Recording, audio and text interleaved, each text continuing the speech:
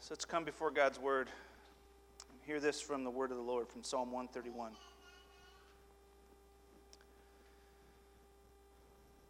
O Lord, my heart is not lifted up. My eyes are not raised too high. I do not occupy myself with things too great and too marvelous for me. But I have calmed and quieted my soul, like a weaned child with its mother. Like a weaned child is my soul within me. O Israel, hope in the Lord from this time forth and forevermore. Pray with me. Holy, merciful Father, I pray that this prayer of David will be our prayer, that our hearts would not be lifted up too high, that we would not occupy ourselves with things beyond us, but we would have calmed and quieted souls that hope on you. Give us grace to hear this word. May your Spirit work in our hearts and our minds, that our hope would be in you. Pray this in your holy name. Amen. You know, I took the kind of classic worship pastor route and went with the psalm this morning. Stuff I'm familiar with, so it's good for you and for me. But as I contemplated this psalm, as I thought about this idea of hope, I started thinking about, hope is something that we, as a culture, we love hope, right? We build campaigns on hope. We have posters that have hope on them, right? We have slogans, hope for a better tomorrow. We have hopes for our lives. We have hopes for our children, right? And our children's children, and so on. Hope is something that's actually a big part of our life. Whether you're in the church, whether you're not in the church, we all hope in things. We trust things to happen. I found this definition of hope on the Google machine. It said this: hope is being able to see that there's light despite all of the darkness. Hope is being able to see that there is light despite all of the darkness. So what is this hope? I mean, if we think about it, if we build slogans about it, if we put it on posters, what is it? Is it real? Is it something that's real, or is it just something we write down to make us feel better when we're in pretty dire times? In this text, the word hope, in verse 3, actually means to wait. To wait on the Lord. So it could read, O Israel, wait in the Lord. So to hope is to wait. And this is a common occurrence throughout the Psalms, to wait or to hope in God. They're waiting and hoping in His steadfast love, right? His love that will never fail. They're hoping while they wait. So biblically, hope is waiting with an expectation. Hope is a patience that trusts God, that trusts that God is there and that God is working even when He seems silent. One of the beautiful things about hope is also something that doesn't last forever. Because hope is something that will one day be realized. So we're not going to be left waiting for forever. And in Revelation 21, we see this beautiful vision of what our hope will look like when our hope is one day finally realized, when our waiting is over. We hear this in Revelation 21, verses 3 through 5. And I heard a loud voice from the throne saying, Behold, the dwelling place of God is with man. He will dwell with them, and they will be His people. And God gave Himself with them as their God. He will wipe away every tear from their eyes, and death shall be no more. Let that sink in. He's saying death, something that we've all experienced in some way or form, will be no more. It's hard to even imagine, isn't it? Neither will there be mourning, nor crying, nor pain anymore, for the former things have passed away. And He who was seated on the throne said, Behold, I am making all things new. This is our hope as a Christian. That one day Jesus Christ will come back. He will make all things new. There will be no more death, no more dying, no more pain. This will be our hopes realized. Our waiting and our expectations will be met. When Jesus will come back and He'll finish His work. And in this short little psalm, we're taught how to hope while we wait. In this little psalm, we're taught how to hope while we wait. And three things that we're going to be looking at this morning are the birth of hope, the death of hope, and the consummation of our hope. The birth of hope, the death of hope, and the consummation of our hope. So how do we grow in hope? How do we wait well? How do we wait when nothing around us makes sense? Well, the first thing we see is we see humility. The first verse here is speaking of a humble heart. David says, "O Lord, my heart is not lifted up." David is saying, "O Lord, I'm not God." He's acknowledging his limitations. He said, "I'm not occupying myself with things that are beyond me. I am not God. You are God." And on one hand, I think it seems easy to accept our limitations, right? I'm not God. I can't make things grow from the ground just by saying tree. See, it didn't work. So I'm not God, right? I have limitations. It's okay to laugh if you feel like laughing. It's okay. There we go. So I have limitations, right? You have limitations. And on one hand, we know that. I don't jump off a roof expecting to fly. I have these limitations. I know that. But on the other hand, I think it's actually really hard for us in the day-to-day life to actually acknowledge our limitations, right? I think we want to be God. We want to make the rules because we can make the rules better, especially when the rules don't make sense to us, right? We want to be in control of all things at all times. We don't do well with authority, with someone else setting the rules. We want to peek behind the curtain and see what the Wizard of Oz looks like, right? As one of my professors talked about, he talked about this, there's this line, and God lives above the line, and we're below the line. And so being below the line, there's certain things that we just can't see. And David's saying, you can't occupy yourself with things that you can't possibly know. And this is David speaking, right? King David. King David, the one who conquered Goliath. King David, the one who built a huge kingdom. King David, through whose lineage the Savior of the world would come. And King David is saying, listen, I'm dependent on someone else. King David is saying, I have limitations. He has learned the lesson of humility. And this is the first aspect of what our growth in hope looks like. It's a growth in humility. And if we look to verse 2, we see that he has learned this lesson through being weaned, through contentment. Look, he says, I haven't done these, but I have calmed and quieted my soul. He's saying, instead of occupying myself with things beyond myself, I have weaned my soul. I've said, you know what, God, I trust you. You know better. I've grown in contentment. I've realized that God is God. And he uses an interesting metaphor here to help explain what this biblical contentment looks like. He says, like a weaned child. His soul has been weaned like a child has been weaned from his mother. And a child who's been weaned is one who's learned to trust their mother, right? A weaned child is one who's maturing when something good has been taken away to be replaced by something better, right? They're maturing into being able to eat solid food. A weaned child has learned contentment without its mother's milk. Being weaned also suggests a process. He didn't wake up one day content any more than a baby wakes up one day weaned, right? All the women in the room say amen. There we go. Right? It's a process, and it's not always a fun one either. There's much crying and screaming that happens from the process of weaning, but it's necessary for maturity and growth and hope. We all need this weaning process to happen to us. So instead of being prideful, David has been weaned of his pride. Those things have been pulled out of his life so he can become humble, so he can become content. So David has come through the weaning process. He's learned to trust God. Things have been taken away from him, and he's learned this great lesson of contentment. And this lesson of contentment leads him to complete trust on God. It gives him an everlasting hope. So this is a hope that has been written about throughout all the Psalms, that even while waiting, David hopes in the Lord. Even though his enemies are raging against him and all around him, he finds his refuge in God. He hopes in God. And he calls us to hope in the Lord too.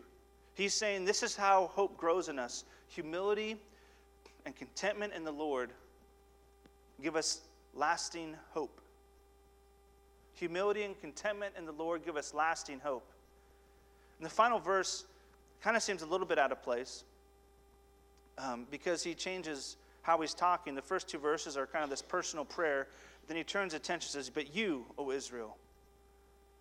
So the weaned soul, the quieted, the humble spirit that trusts in God at all times. And because there's a trust there, there can be actual hope that the waiting that we have is not in vain, because we trust that even if we're at the bottom of a well and we can't see a light, that God is there.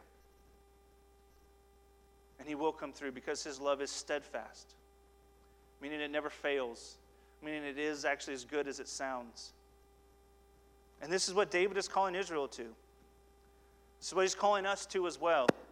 To humility, which leads to contentment, which leads to lasting hope. This is great. This is good news, right? This is awesome. The problem is that we often, if not most of the time, we actually live on the other side of this psalm. Right? Where instead of experiencing the joy and the freedom and the birth of hope in us, we instead experience the death of hope. Right? We struggle to let God be God. We struggle to trust God when things don't go as planned. So instead of following an example of David, our prayer is often the opposite, and this leads us to the death of hope, which leads us to proud and anxious and restless hearts. So most of us would pray the prayer like this. We would say, "Oh Lord, my heart is lifted up too high. My eyes are raised beyond me. I occupy myself with things too great and too marvelous for myself." And the first of these opposites that hits us is pride. The death of hope is a proud heart. Think about the nature of a proud heart. Says, "I am God." A proud heart doesn't need anyone else because they're self-sufficient. And one of the main problems with acting like you're God is eventually, one day, you will come upon a problem that you cannot fix yourself. One day you will come up against something that is bigger than your ability to manage, to mitigate, to fix. And because of that, a proud heart, a heart that says, "I am God," doesn't lead to a calm and quieted soul. Instead, it actually leads to a restless and anxious spirit. So if we say that a humble and content soul says, "I am God and I trust in God," then the opposite says, "I am God and I trust myself." So think about this. I mean, if our hope is not in God, if it's in our own ability to navigate what we see, what we find, what we interact with in this world, this is scary. Especially when so much happens in life that's outside of our control. Like politics, or jobs, or housing markets, or unemployment, or drought, or so on and so forth. No one plans to get sick, right? And if our hope is in ourselves, then what do you do when all the systems that you've created around yourself crash? If your hope's in yourself, what do you do when everything around you is crashing down? What do we do when we can't just fix the problem? When you can't just muster enough willpower to get through? I was reading an article the other day called "The Anxious Americans." I think we might be able to relate because I think most of us, except for my wife and her family, are Americans. Go Canada. Here we go. It says this: "The Anxious Americans. Americans are pretty anxious people. Nearly 1 in 5 of us, 18%, has an anxiety disorder. We spend over $2 billion a year on anti-anxiety medications. College students are often described as more stressed than ever before. There are many explanations for these nerves. Bad job market, less cohesive communities, the constant self-comparison that is social media. In 2002, the World Mental Health Survey found that Americans were the most anxious people in the 14 countries studied. I don't think that'll come across as surprising to any of us. I used to think that I was a pretty calmed and quieted soul myself until I decided to go to seminary. And then I realized that I'm an anxious spirit myself. There's many times where I try to be God. I try to will myself through difficult times, but I can't. Because we're a people that really don't want to be weaned. If the weaning process is as difficult and painful as it sounds, we don't want that. And so we fight against it. And this makes us anxious and restless because we place ourselves in the position of who God is. We can't calm and quiet our souls by sheer grit. We grow anxious. And one of the reasons this anxiety continues to grow in us is because any success that we do have, any willpower of our own that does work, it does not give us lasting hope. It gives us a very temporary, fleeting hope. So that makes us more anxious because then you got to work harder to gain a little bit, to work harder to gain a little bit. And it's an endless cycle. And it makes us restless people that have no peace. So the best we can muster on the underside of this psalm is a fleeting hope. A hope that satisfies for a moment but is gone the next. And to be clear, when I speak about anxiety here, I'm not speaking about anxiety in terms of someone who actually struggles with an anxiety disorder. I know many people who struggle with actual anxiety disorders. And anxiety comes on that person when they have no control. When they're just sitting down doing normal things, anxiety becomes overwhelming for that person. So what we're talking about is different than that. We're talking about an anxiety that comes from a proud heart who tries to be God in every moment of life. But even still, even if you are here and you struggle with an anxiety disorder, even if you need medication to help you mitigate your anxiety, this message of lasting hope is still for you. It's for all of us. So whether or not you struggle with an everyday anxiety or an actual disorder, all of us need to look to God and to hear this message of hope. That we can hope and we can trust and we can wait on Him because His steadfast love does endure. So how do we do this?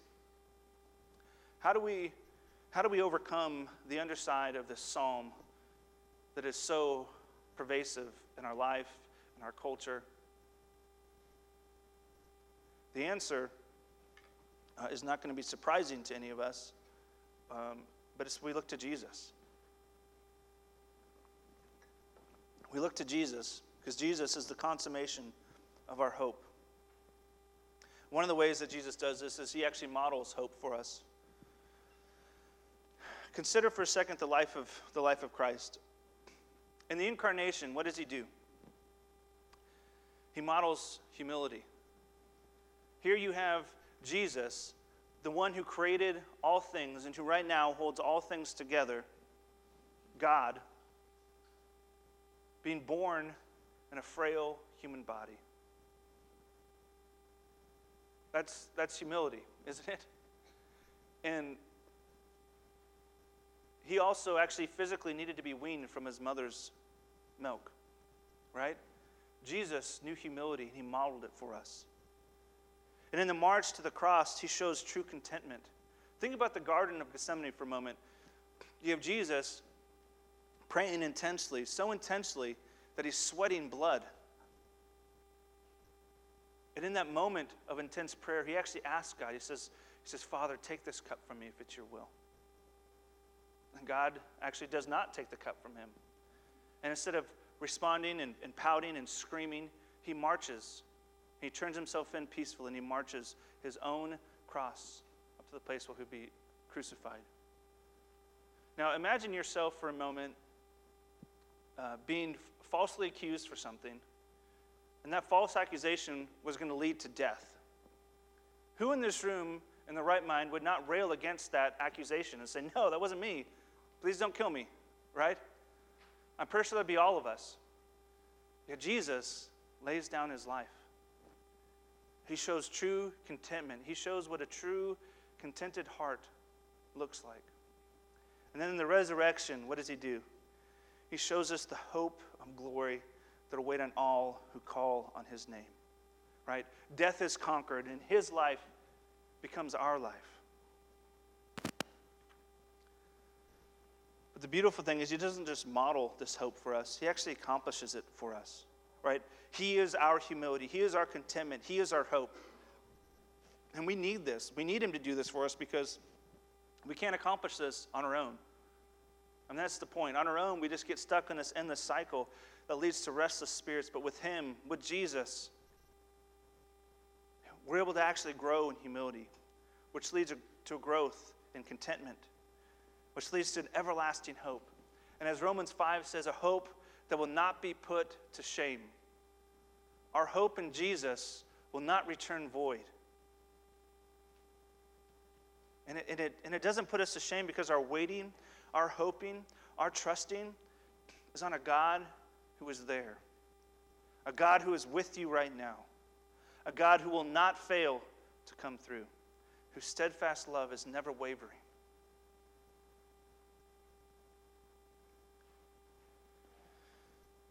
So if you're here this morning and you find yourself actually in the midst of this struggle of finding hope in the midst of this waiting that we have right now, if life is suffocating for you, if anxiety and restlessness is crippling you and you have no rest, Jesus is calling you. He's saying, come, find your rest in me. And part of finding our rest in God is allowing this weaning process, as uncomfortable as it is, to actually happen in your life. You know, when a child is weaned, the child gets upset and they get confused and they start fighting because their only known source of food, a good thing, is actually being taken away. It's being taken away and it's being replaced by something that's foreign. Although it's better, it's still foreign. And this happens, actually, we experience this as adults all the time. Think about it if you've ever gone on a diet or something. You're doing a weaning of sorts, whether it's you decide to go on a juice fast for a little while, or you cut sugar, or you cut wheat, or processed foods, or whatever it is. You're actually weaning certain things away from your body, and it's painful, right? I usually last a good day before I'm back at whatever I was trying to take away. So we understand how this process works. And the spiritual weaning of our soul is much the same. God often will cut things out of our life, things that are good even, things that we think we need. But this is necessary for us so we can get to the same place that David got to, where his contentment, his source of hope, are God. And to have a calmed and quieted soul that is completely dependent on trusting in God. It is this kind of weaning that's necessary for hope, for true, lasting hope to be birthed in us. And for our eyes to be fixed on the consummation of our hope. Our hope that will never be put to shame. Our hope in Christ that never returns void. And Christ models this as he weaned himself from the Father. He took the place of a human and he died on the cross to feed us, to sustain us. So let us go to our Savior. Let us hope in him. And let us find our souls calmed and quieted by the comfort of a Savior that's good and lovely. And may that give us an everlasting hope, even as we wait. Hear this word as we close from Revelation 21 again. And this is one of those beautiful things that, some of us, to have hope, might do well to read this every day. Because this is what's waiting for us. And I heard a loud voice from the throne saying, behold, the dwelling place of God is with man. He will dwell with them, and they will be his people. And God himself will be with them as their God. He will wipe away every tear from their eyes, and death shall be no more. Neither shall there be mourning, nor crying, nor pain anymore. For the former things have passed away. And he who was seated on the throne said, behold, I am making all things new. Pray with me.